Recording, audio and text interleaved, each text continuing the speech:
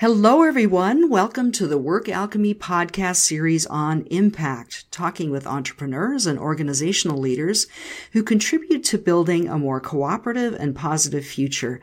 I'm Ursula York, the host of this series. I'm a mentor to business people who want to have a positive effect on the world around them, building strong businesses by creating value for their clients, team members, and the larger world.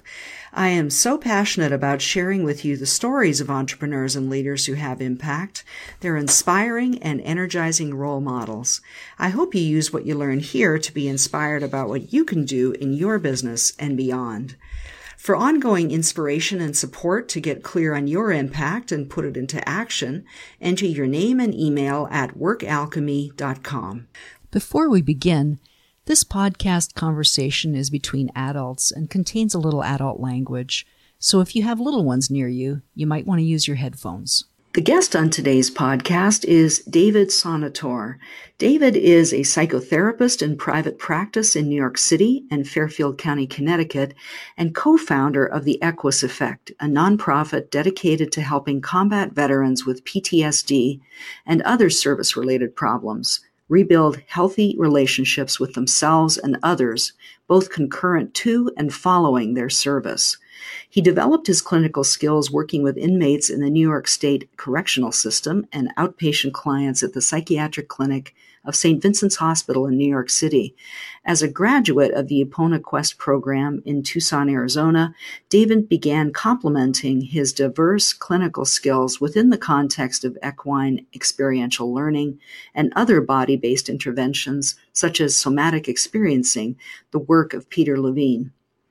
Merging the innate prey dynamics of horses and their capacity to build resilience in the face of trauma with an insightful understanding of how the human species has evolved away from such instinctual resourcing capacities, David offers a nature-based, non-medical approach to promoting accessible and sustainable tools for self-inspired nervous system regulation.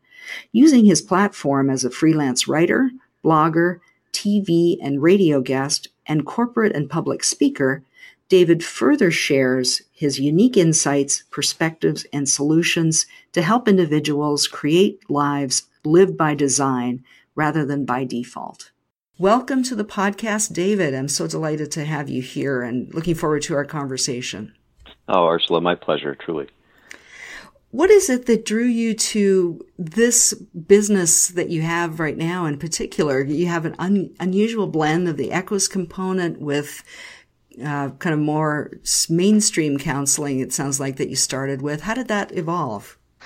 Well, seemingly separate, but it's all since culminated into this thing that we have going on here. You'd have to saddle up for this one because it's going back 20 years when this all started. But it literally, I guess, like most of my favorite horse stories, this one started in Montana. I had spent some time out there back in the mid-'90s.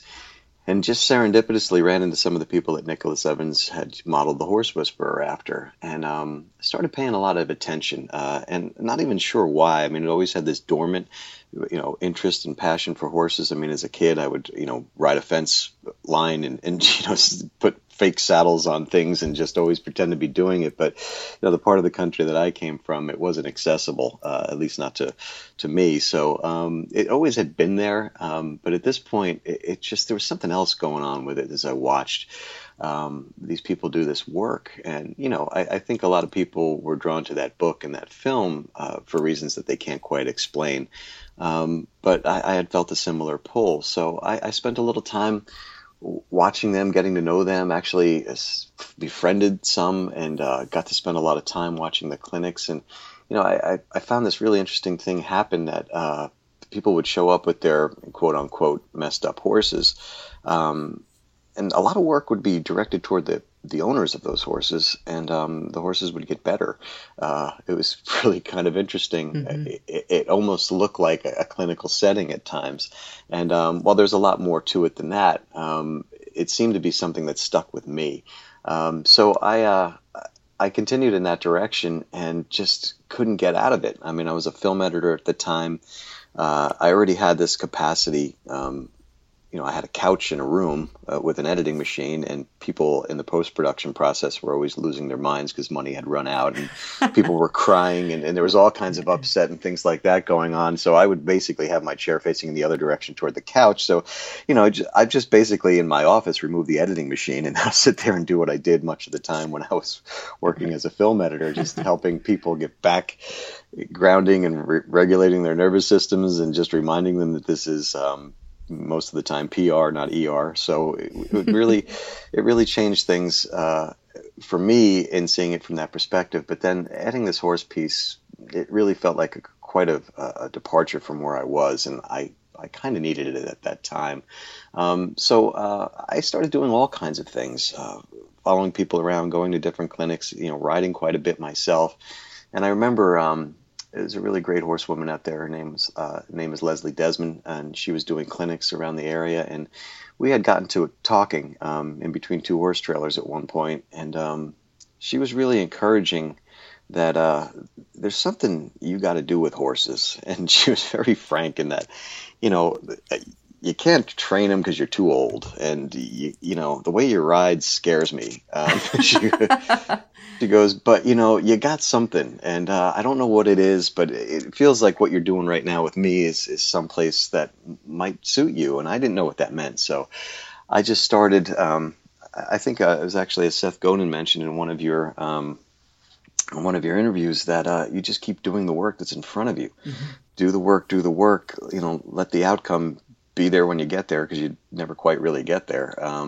And I did that, so I followed it. I wish I knew Seth was back then, because I would have been able to have some validation about what I was doing, because the man knows quite a bit. So, but I just was doing it anyway. I just followed, and I ended up training to do physical therapy and massage work on horses, and brought that back home into the New York area, and found a couple barns that would entertain the idea of me practicing this work. And it was really this story of this one horse who was owned by a really, I just would call him a high-profile business owner. Let's just say that. I don't want to give out any names. But he had a racehorse that he was struggling with a bit. And I showed up there, and as can often happen in New York, I was a 45-minute car ride that took 3 hours on the Long Island Expressway trying to get out to where the farm was. Mm-hmm. So I brought a lot of negative energy into that corral when I went there that morning. And, they were all watching. The pressure was on. This was a big client. Could have meant a lot for me. And I was angry, road rage, all of that stuff about getting stuck in traffic. And, I got out of the car and I put on this big smile and walked in feeling kind of confident, gave a very short apology for having been late, blamed Long Island traffic, and then went in there and got in the corral with the horse and, did what I was trained to do. I clipped a lead rope to his halter and tied a very loose slip knot to the fence line and just started doing my strokes on him. But I before I could barely touch him, this horse reared, pulled the fence out, and came down, tried to bite my shoulder, which was odd for a horse to try to do. But then he bucked and then bolted off to the other end of the paddock. Mm. And I was like, oh boy. So much for the image that I was projecting. And I walked over to the end of the corral that was facing away from everybody and facing toward the woods. And I guess I'd had enough. I guess I'd put so much into this. It had been such a long journey getting there. And it got overwhelming. And, it's a hard story to tell. But the truth of the matter is I started crying. I couldn't really stop it. So it just started coming out.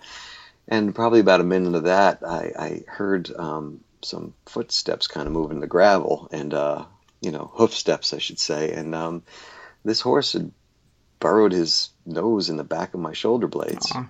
And I didn't know what was going on, but there he was. And, of course, the lead rope was still hanging from his halter. So I picked that up, walked him over, and then I did the full body work session I was there to do. Mm-hmm. And I didn't know what that was. So somebody I had shared that story with said, it sounds like that stuff Linda Kohanev does. Linda Kohanev is an author of Tao of Equus, and she runs an incredible training program for people interested in this work. She's out in Arizona, so I actually read the book up to page 68, put it down, and tried to call her. And, at the time, she was at this barn I'm not really sure. It was kind of in a transitional place for her, and she actually picked up, or she actually answered the phone when somebody said somebody wants to talk to you, and I thought that was amazing. And she said you should look into our program, so I did, and it really changed everything. What I came to learn is that this piece of congruence that I wasn't displaying when I first got to this farm. I was angry. I was frustrated. I was actually vulnerable. I was sad that I was looking ridiculous, or at least having failed even before I started. But yet I was smiling, and I was trying to be confident. And with horses, as prey animals, they see that disconnect of what your body is doing on the inside versus what you're presenting on the outside as predatory. It's threatening. So I showed up incongruent, and the horse reacted in the way that he did. And it wasn't until I actually let out the emotional part of what I was experiencing that he felt safe enough to come over to me.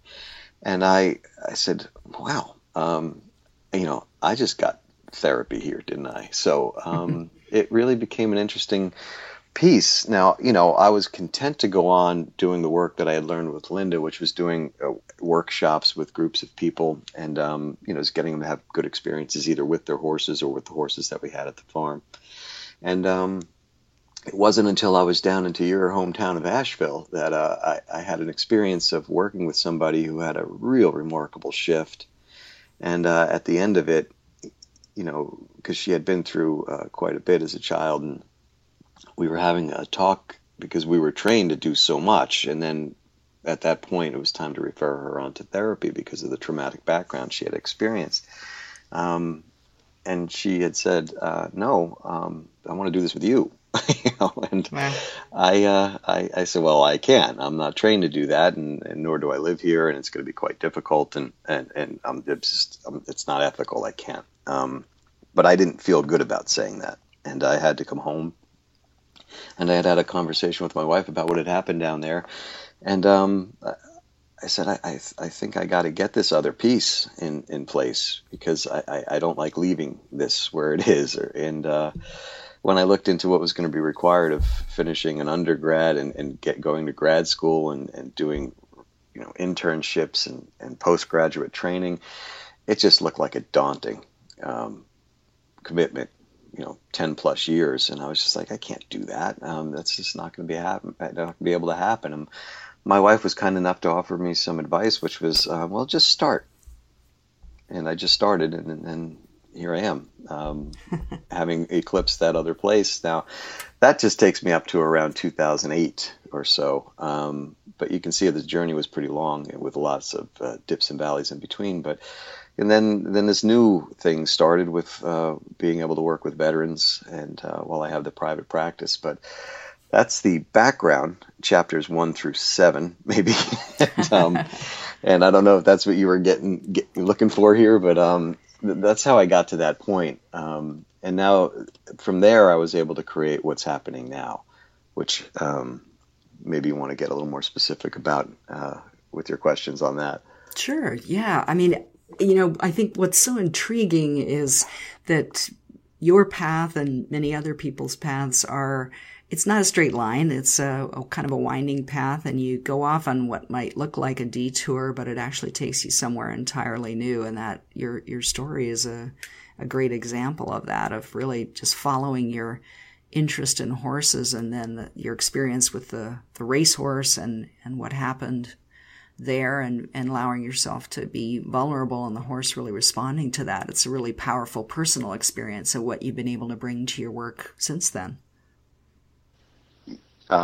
Yeah, I mean, I don't, it's funny when you talk about prey animals, and I know some people that do tracking work with wild animals, and they seldom move in a straight line. As a matter of fact, they never move in a straight line. Right. They're always moving about. And there's some kind of agreement that we have with nature to do just that. And I think that, contemporary culture, while technological advancements can be something of a benefit, I think the further and further we move away from the natural world, the more we tend to suffer, because we are still, the original blueprint has us working with that natural world. So, that's part of what this next chapter was about. Where where do we take this next? Where do we have an impact? Because a lot of what we were doing, as I mentioned, the person I worked with experienced trauma. You know, a lot of people that we were working with, at-risk youth, people in domestic violence situations, you know, it all had a traumatic overtones. But then I met up with my partner, Jane Strong, who had also been through the Epona Quest training. And, you know, we were just able to look at one another and look at this work and see what is the next place for this. And as kids, both of World War II veterans, it kind of made sense to look at this other issue that wasn't getting addressed. Because if you remember, right around 2008, the troop drawdowns began. I think the estimation, and again, these numbers have to be rechecked and rechecked again, but some 800,000 people they were estimating were coming back, 20% of which had some kind of post-traumatic stress. Mm-hmm. The suicide rates were 22 a day and continue to be 22 a day. Wow. And there's a belief that even those are underestimated for various reasons. And also military sexual trauma being somewhere around 33%. Mm. And that's not just with women, it was with men too. So we saw this segment of the population that that wasn't being necessarily addressed. I mean, but the Walter Reed stuff was happening, you know, how we were taking care of our veterans was becoming into question. And I always remembered something that my dad had said. He really felt for these post 9/11 veterans and also Vietnam veterans. He said, because I was in hell, this is the way he put it, I was in hell, I was in the Battle of the Bulge. It couldn't have been more awful, but I really did come home to a parade and a GI Bill and an entire country right. that sacrificed. My sister worked in a furniture factory where they were making bullets, and my wife was doing care packages, and there was just people were connected to it. And I think that's the problem now, is coming back. We're kind of off and running in this direction that these people have afforded freedom to do so, and forgetting to pay attention to what's happened to them as a result of coming back. So we couldn't help but think that if this stuff is working with other traumatic backgrounds, maybe this could be something that would help this situation. And but it wasn't as easy as just doing what we were doing. We really had to go back to square one. We had to design this program from the veteran experience up, because it's so unique. It's so unique to what we have going on here, because for us, we have expectations that when we get up in the morning, we're going to make it to the end of the day or the week or the year. I mean, we make retirement accounts, and you know, right. we have pretty good expectations of survival. Right. Whereas out in country, there's this new way of adapting that I might not make it through the end of the day. Right. You know, you're both predator and prey, and it's really this prey dynamic that is so functional. It's kept horses on this planet as a species for over 55 million years, and they're relatively unchanged. They've changed in size, but certainly how they respond to the environment and how they protect themselves and ensure their survival is still pretty well encoded the way it was designed. And that is by, if you look at a prey animal, you start noticing some things. You know, we're predators, cats, dogs, you know, eyes on the front of our heads. We have focus direct as predators. We're also prey, but we don't experience that much anymore. But when you're dealing with a strict prey animal, impalas, zebras, and we've worked with zebras before. It's quite a trip. Yeah. But I've been to Africa myself, and that's an amazing environment. It's amazing you can work with zebras, because I understand they're not that approachable. No, they're very wild, and this one was becoming part of a horse herd, and you know, and growing every day into that place, because they do know how to connect interspecies, which is why we're able to connect the work that we do with veterans in an interspecies way. They're just looking for a couple of things, and again, their makeup. It's all about sensing the environment, because we need to know if the environment is safe or not. Their eyes are on the side of their heads. And they can see up to 340 degrees around them. Their ears swivel 170 degrees. They can hear bilaterally, so they can pick up a sound over there and then process a different sound coming the other direction. They are completely designed for sensing an environment. And what was happening with a lot of the veterans coming back, and you'll hear these stories where they'll have to, you know, the families will do a well-meaning thing by taking them out to dinner and celebrating, but they'll have to have their back to the wall and see the door, see the kitchen door, see all the movement, the windows. You know, so when we get them around the horses, whether they know it or not, immediately instinctually, they know that if the horse is calm, the environment is safe. And for many, that's the first time they get to feel that, because this idea of being able to regulate the nervous system gets overridden by military training. What you're trying to do is be hypervigilant. And get people to act even in the face of extreme danger. Exactly, rather than fight or flight. And all of these things get stored in the body and they come back here. And I think, that's the difficult thing, is that, coming back here, those things don't necessarily work. Hypervigilance gets looked at as crazy or broken. And I remember having this conversation with a colleague and friend, and just a really brilliant coach who does this inner wilderness tracking. The guy taught me how to build a fire from nothing, and he's just really talk about connecting to the natural world. His name is Michael Trotta, and we were having this conversation about the veterans coming back, everybody calling them broken. We even had somebody actually say that, why do you want to work with this population? They're so broken. And I remember how I felt viscerally hearing that. It upset me inside in such a way that I said, well, I better look into this, because this is a big reaction that I'm getting. And the truth is, and this is kind of something Michael and I came up together during a conversation, that they're not broken, but they're returning to somewhat of a broken culture. I think it originally went, they're returning to a broken culture. I had to add the word somewhat, because, there's a lot of people doing good. And I think you're highlighting a lot of that work, which, good for you. So thank you for that. But we got to this point of where we stopped looking at it as broken, start introducing them to how the horses see the world, and see that it is actually quite natural. These methods of survival, these things that they have intact right now, are so important to us as a species and an organism that's born to survive. So again, it's taking the disease model away from this whole thing, or the disordered model away from the whole thing, and kind of looking at something that's more important. I mean, so powerful is that they understand what it's like to be in a unit, much like horses are in a herd. For instance, they learn this notion that the survival of the individual depends on the survival of the unit. Or for the horses, survival of the horse depends on the survival of the herd. So everybody's working toward this community, this group, where they come back here and it's very competitive. People are one-on-one against each other, trying to one-up and compete. Again, not everybody, but it's certainly different in that regard. So it feels unsafe right out of the gate. Sebastian Junger has a great book out now called Tribe. I don't mind mentioning it, because he talks about how this experience of the veterans, they've learned how to be more like our original blueprint, which is to be community, mammals working together toward a cause, and we feel safer in that regard.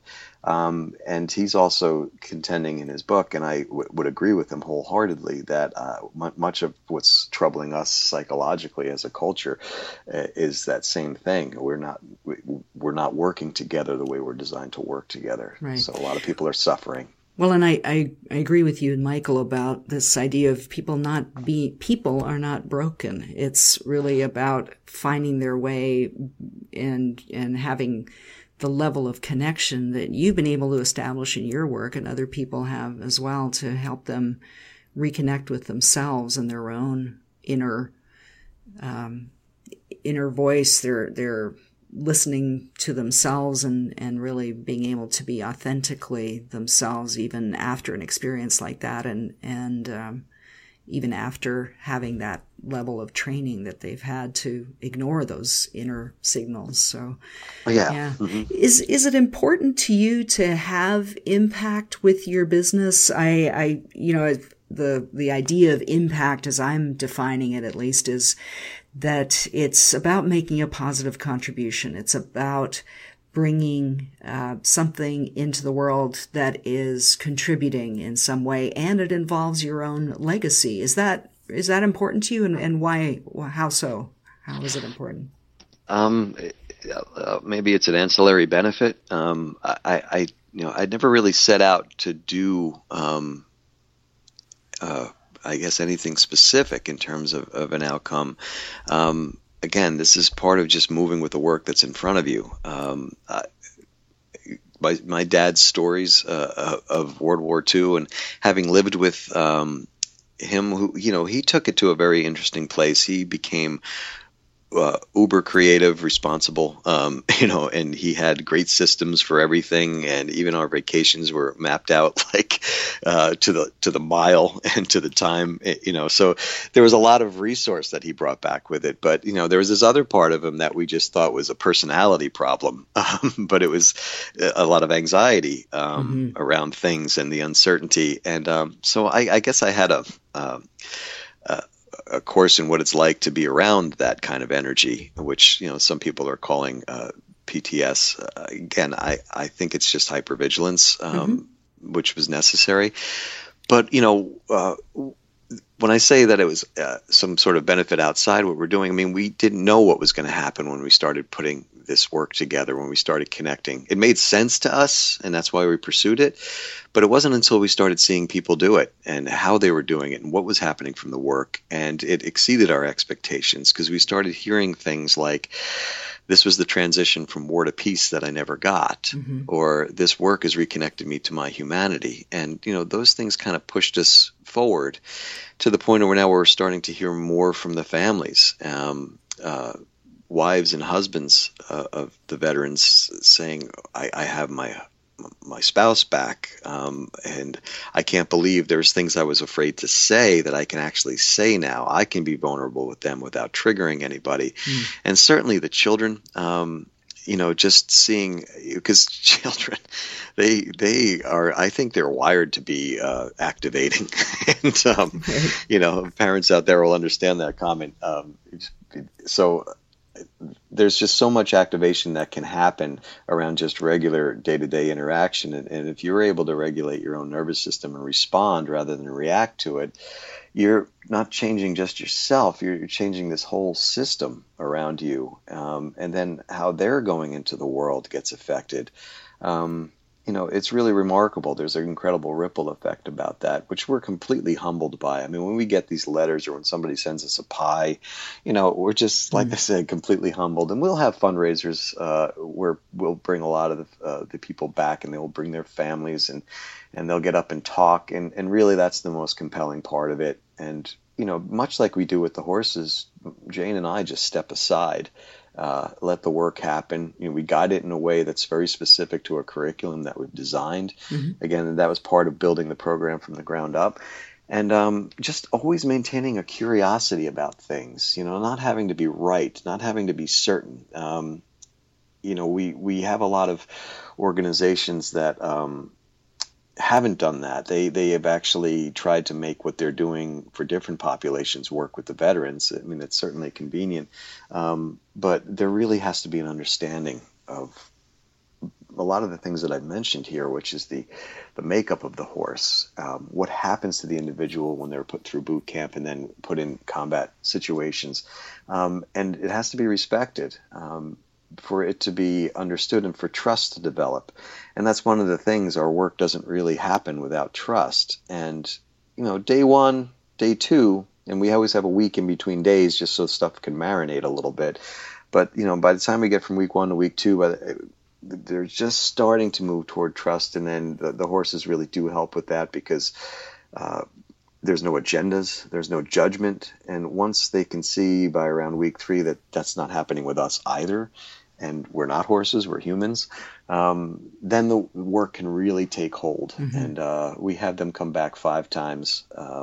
It's long enough to create a big shift for them, but it's not long enough for them to become dependent on the program, because it's not about the horses is what they ultimately come to learn. It really is about how you can work a 1,200-pound animal by regulating and activating and discharging all the stuff that's going on in your own body. Certainly this piece about becoming congruent, because, the toughness factor, you can't show certain things, and emotions become this just burden. And people end up living in the intensifications of these. For instance, if you're not dealing with anger at its core, it becomes rage.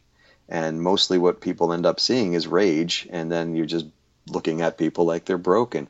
But the truth is all of these emotions, and we do a didactic piece in our program that differentiates between fear and vulnerability, or what's the difference between anger and frustration and agitation.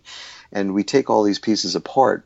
Once the horses do their work, which is regulating the nervous system and getting these people grounded back to homeostasis, or what the horses would view as grazing, they're able to take on this information, because when you're threatened, the brain's not working like it normally should. Mm-hmm. Neither is the stomach, which is probably why a lot of GI problems. You end up in this fight or flight mentality, which is really sending adrenaline to your limbs with nowhere to go because there is no physical threat in the environment. So we calm that, we get that back to a place of where there's actually an opportunity to send didactic information into the brain. We are still cognitive beings, so we do learn cognitively. So it's amazing how this stuff sticks and shifts for people. It's the tools that they use bringing back into their lives. And again, they fail first and then come back and tell us what happened, and they go back and they integrate it slowly over the period of time, and that's what's really got them to the point of where they can experience a change. Well, and that's really speaks to how the work that you do has such an important impact with that group and the people that you're working with in that post-traumatic situation. You also work with people in a way to create lives by design. What do you think is the impact with those people? Well, I continue the work that we do with the veterans now up until this point. It's all been pro bono. So I do have my private practice in Fairfield County and out in New York City. And I also do coaching work over the phone. So I bring a lot of what's happening in the round pen into the clinical setting. And that's been a tough bridge to build. But I was forced to build that a while ago, back when I was working with inmates, because clearly, warden, we're going to take these guys up to a farm. How do you think? That's going to work out. Right. It doesn't work out. So there was so much trauma in that population that I had to bring it in with me, and not only to help regulate myself, which was necessary, but to start introducing these concepts of trust, which were obviously getting eroded in the prison system. So I continued that bridge into the clinical practice that I have now in working with people, because it's amazing how a lot of what is seemingly depression, anxiety, panic, all connects to some sort of traumatic background. Maybe I can't say all, but the trauma piece that I really experienced quite a revelation in with working with Dr. Peter Levine.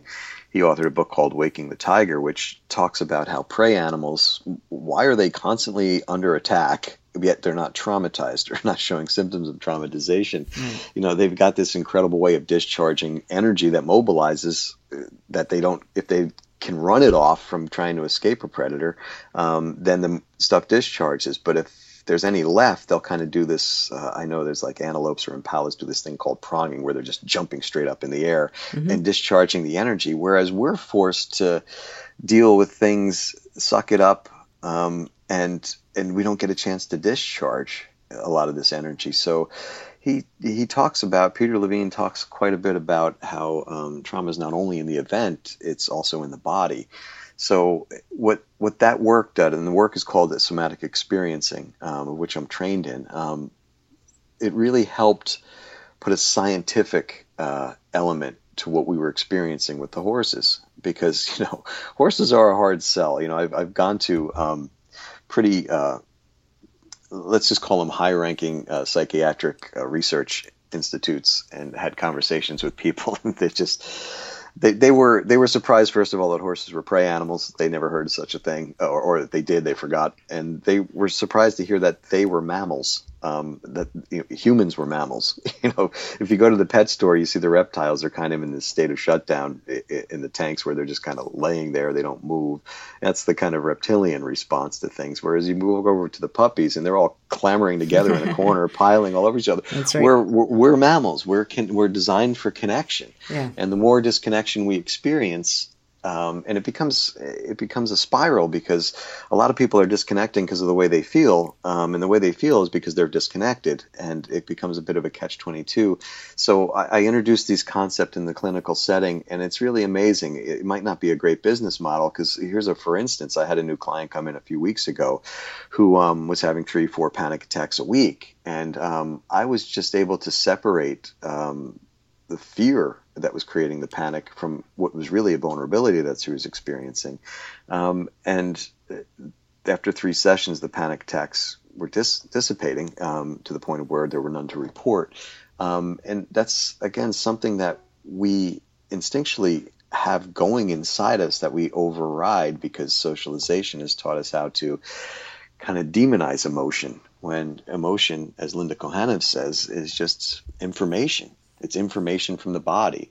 And part of what we present in our work with the veterans is that if you use emotions as information rather than it's some kind of weakness, you can really move through them quite quickly, because if you don't do your emotions, they end up doing you.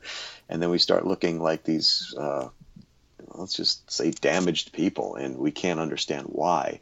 And, I don't prescribe medications. That's not where my training lands, but I do have a lot of people coming off their medications that do come to see me. And in that regard, they're able to use these natural, to the degree that they can, use these natural facilities within themselves to help with that process. Because sometimes when we numb the very part of us that could help move us towards a sense of regulation, we're doing ourselves a disservice. We're looking toward the external for help. Now, that's not to say anything negative about how psychopharmaceuticals work. I mean, they're indicated in many situations. But there's some people that feel like, I don't want to do that. And so these are opportunities, again, going back to a nature-based connection to how we work. And just even a simple understanding of it can help the brain relax to the point of where, instead of running adrenaline, it's going to run endorphins in situations that create vulnerability. Yeah, I mean, it's so clear how passionate you are about your work, and how knowledgeable you are, and how clear you are about the benefits of it and the different environments that you work with people in. I'm really interested to hear about your own experience of the work that you're doing, and just to explore some aspects of that. Is your business, is it a reflection of your values in any way? The reason I ask that is that I feel that having an impact, making a positive contribution, it's so much about the values, the things that you hold as important. So it's kind of a way to get a little bit underneath and dig a bit deeper into why this work matters to you. Do you bring your own values into your work, and what are the values that you hold as most important? Well, when you experience, let's just call it high sensitivities growing up, you're sensitive to things. You like connecting with people. Mm-hmm. I was born into a grieving family. I mean, there was a lot of loss surrounding my family right at the moment I was born, and as a matter of fact, a couple years after. So I don't know what that was, but I would say that gave me the ability to be able to sit in other people's discomfort. Mm-hmm.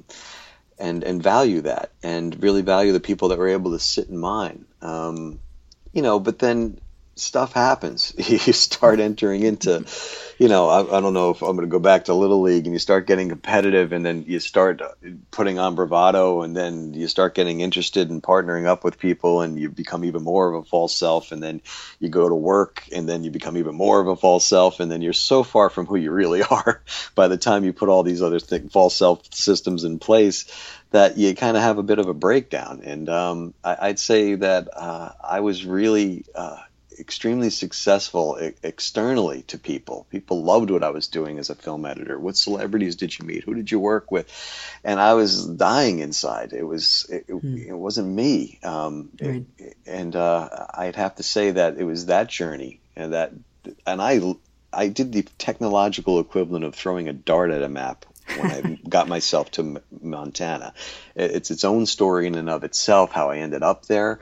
But I used the word serendipitous before. It was total serendipity. I ended up in a place, again, right down the road from people that Nick Evans was writing The Horse Whisperer about, and right. got curious enough to watch over their fence over 3 days that they finally came up and said, listen, you're not going away, so why don't you come down and see what we're doing?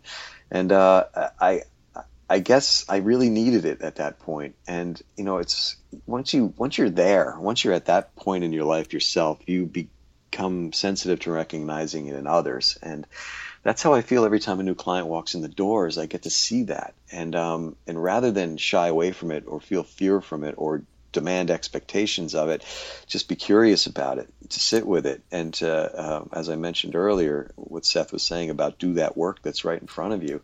I've made that a value because I spent a lot of time making what other people value be my values. Mm-hmm. And, I suppose that would have any horse rearing and trying to buck in my direction. So this truth that happens on the inside, it sounds really great when it's coming from self-help and Eastern philosophies and things like that. But I mean, the buy-in is really kind of tough when we get so many supplies from the way we interact with society, our social currency. We get paid, we get friends, we get relationships, we get homes, we get cars, we get all this stuff that ultimately really doesn't matter.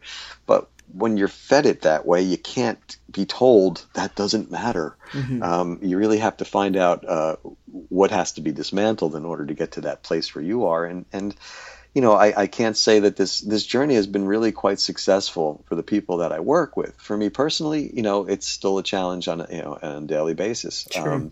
But the currency that comes from, again, those testimonials, from seeing people be interested, from having top military brass patting us on the back and saying, just please keep up your work. Whatever you do, I know it's getting hard, but please keep up your work. It's so important. It's so vital. Yeah, that's great. It's great to get that feedback. Yeah. Yeah, it really is. And the work you do, it's so intense. Are there things that you do to make sure that you're taking care of yourself in that whole process? Well, that's the beauty of working with horses, because if I show up incongruent or if I show up inauthentic from not taking care of myself, they let you know. Right. They're like these 1,200-pound biofeedback machines. They're natural born lie detectors. So, and we, my partner and I, and our volunteers, our staff, when we're working with the veterans, we're all in one group, and we will start the day out in the barn while the horses are kind of moving around, agitated, curious, all these people walking in, floating heads, nobody's in their bodies. What is all this mess coming into our barn? And we will start grounding. We will start going down into the body. We'll start talking the language of the body, because that's how the horses speak to one another. They don't use words. When they're out in the field, obviously yelling to one another, hey, is that a lion over there? It's not going to help them much. They are able to communicate through their bodies. They can sense nervous system regulation up to 30 feet away. They can sense muscle tone. They can muscle tension, I should say. They can sense heart rate. They can sense respiratory breathing, and they really do cue each other. It's amazing to watch one horse pick up on something, lift their head, and then all the other horses lift their heads right after without any indication. That's where the phrase. That's where the phrase "heads up" comes from. So many of what we do comes from horses. But yeah, please. Yeah, so it's that kind of attunement that helps you get in touch with when you're not taking good care of yourself. So how do you respond to that? Do you do particular practices, meditation or yoga, or is it mostly around the work with horses that is your self-care practice? Well, that's one of the tools, and I'll have to say it right before we started this interview. I was doing it. We do where we kind of get the joints lubricated in our body, because we often neglect those, just by rolling and rolling your knees and rolling your wrists and elbows, and that's a nice place to start. But then we'll do a body scan that goes a little deeper. But the whole idea is to get out of the head and into the body. 90% of how we communicate is not with words. 10% is with words, maybe another 30 is with the inflection of those words, but the rest is all our bodies.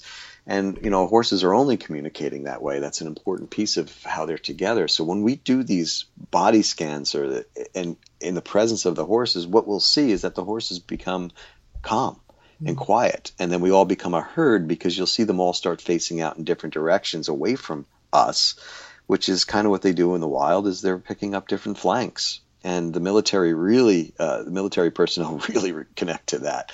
They see this flanking that's happening, and we become a herd, because we've all gotten grounded in our bodies. And that inclusion is, you'd have to be part of it to help describe it, but it doesn't mean that it has to happen around the horses. Once we get that kind of contract redrawn with our own bodies, we can be present quite a bit more, paying attention to what's actually happening, because we can get these signals from people around us. I mean, we respond negatively to incongruence in people. Think about a salesperson that you don't particularly like what they're selling, but they're selling you pretty hard. You know, they're probably lying, not to just demean entire sales, but, you know, I'm talking about the used car salesman archetype, you know, just the idea that what they're saying might not be exactly true about what they're selling. And we get agitated. That's an emotion. We actually feel a sense of agitation in our bodies around that. You know, with the horses, it's a very different contract. They, because for predators, if we make a mistake, we miss a meal. Whereas horses, if they make a mistake, they're dinner. So the stakes are a lot higher. Right. So they, instead of saying, wow, is this person being incongruent or not? They'll just move out of the way. They'll just go. They'll just go to the other side of the round pen. Or for more domesticated horses that don't feel that necessity to flee, they just won't cooperate. So you're actually getting to see that we do very much the same thing. And so we start waking up these kind of dormant things that have gone to the back burner because we don't really necessarily need them. But the truth is that we're suffering without them, so why not? And that's another important point. Horses are not arbitrary. When you think about, if you go back maybe 100 or so years before the advent of the car, and then you go back to 10,000 years or whatever it was before that, just millennia before that we were working with them. You know, we've been in this long journey with them. We built our civilization on their back. And part of what helped us to do that was the ability to be able to work with them in an effective fashion. For instance, Linda Kohanov also has a book called Power of the Herd, where she talks about leaders like George Washington, who were consummate horse people. The Buddha, consummate horse people, Catherine the Great, Alexander the Great, all these incredible leaders had this ability to be able to work with horses. That it's like I said, it's not arbitrary. We've been doing this for a long time, and when you consider the time that we've been away from horses on a daily basis, whether it's for plowing fields or Pony Express, it's short time. It's like a micro meter that just, you know. And I think we're kind of suffering without that ability, because even though it's my grandfather, so 2 generations back, he had an ice truck and he pulled it with a horse. You know, he had to be a different human being to get that to happen every morning.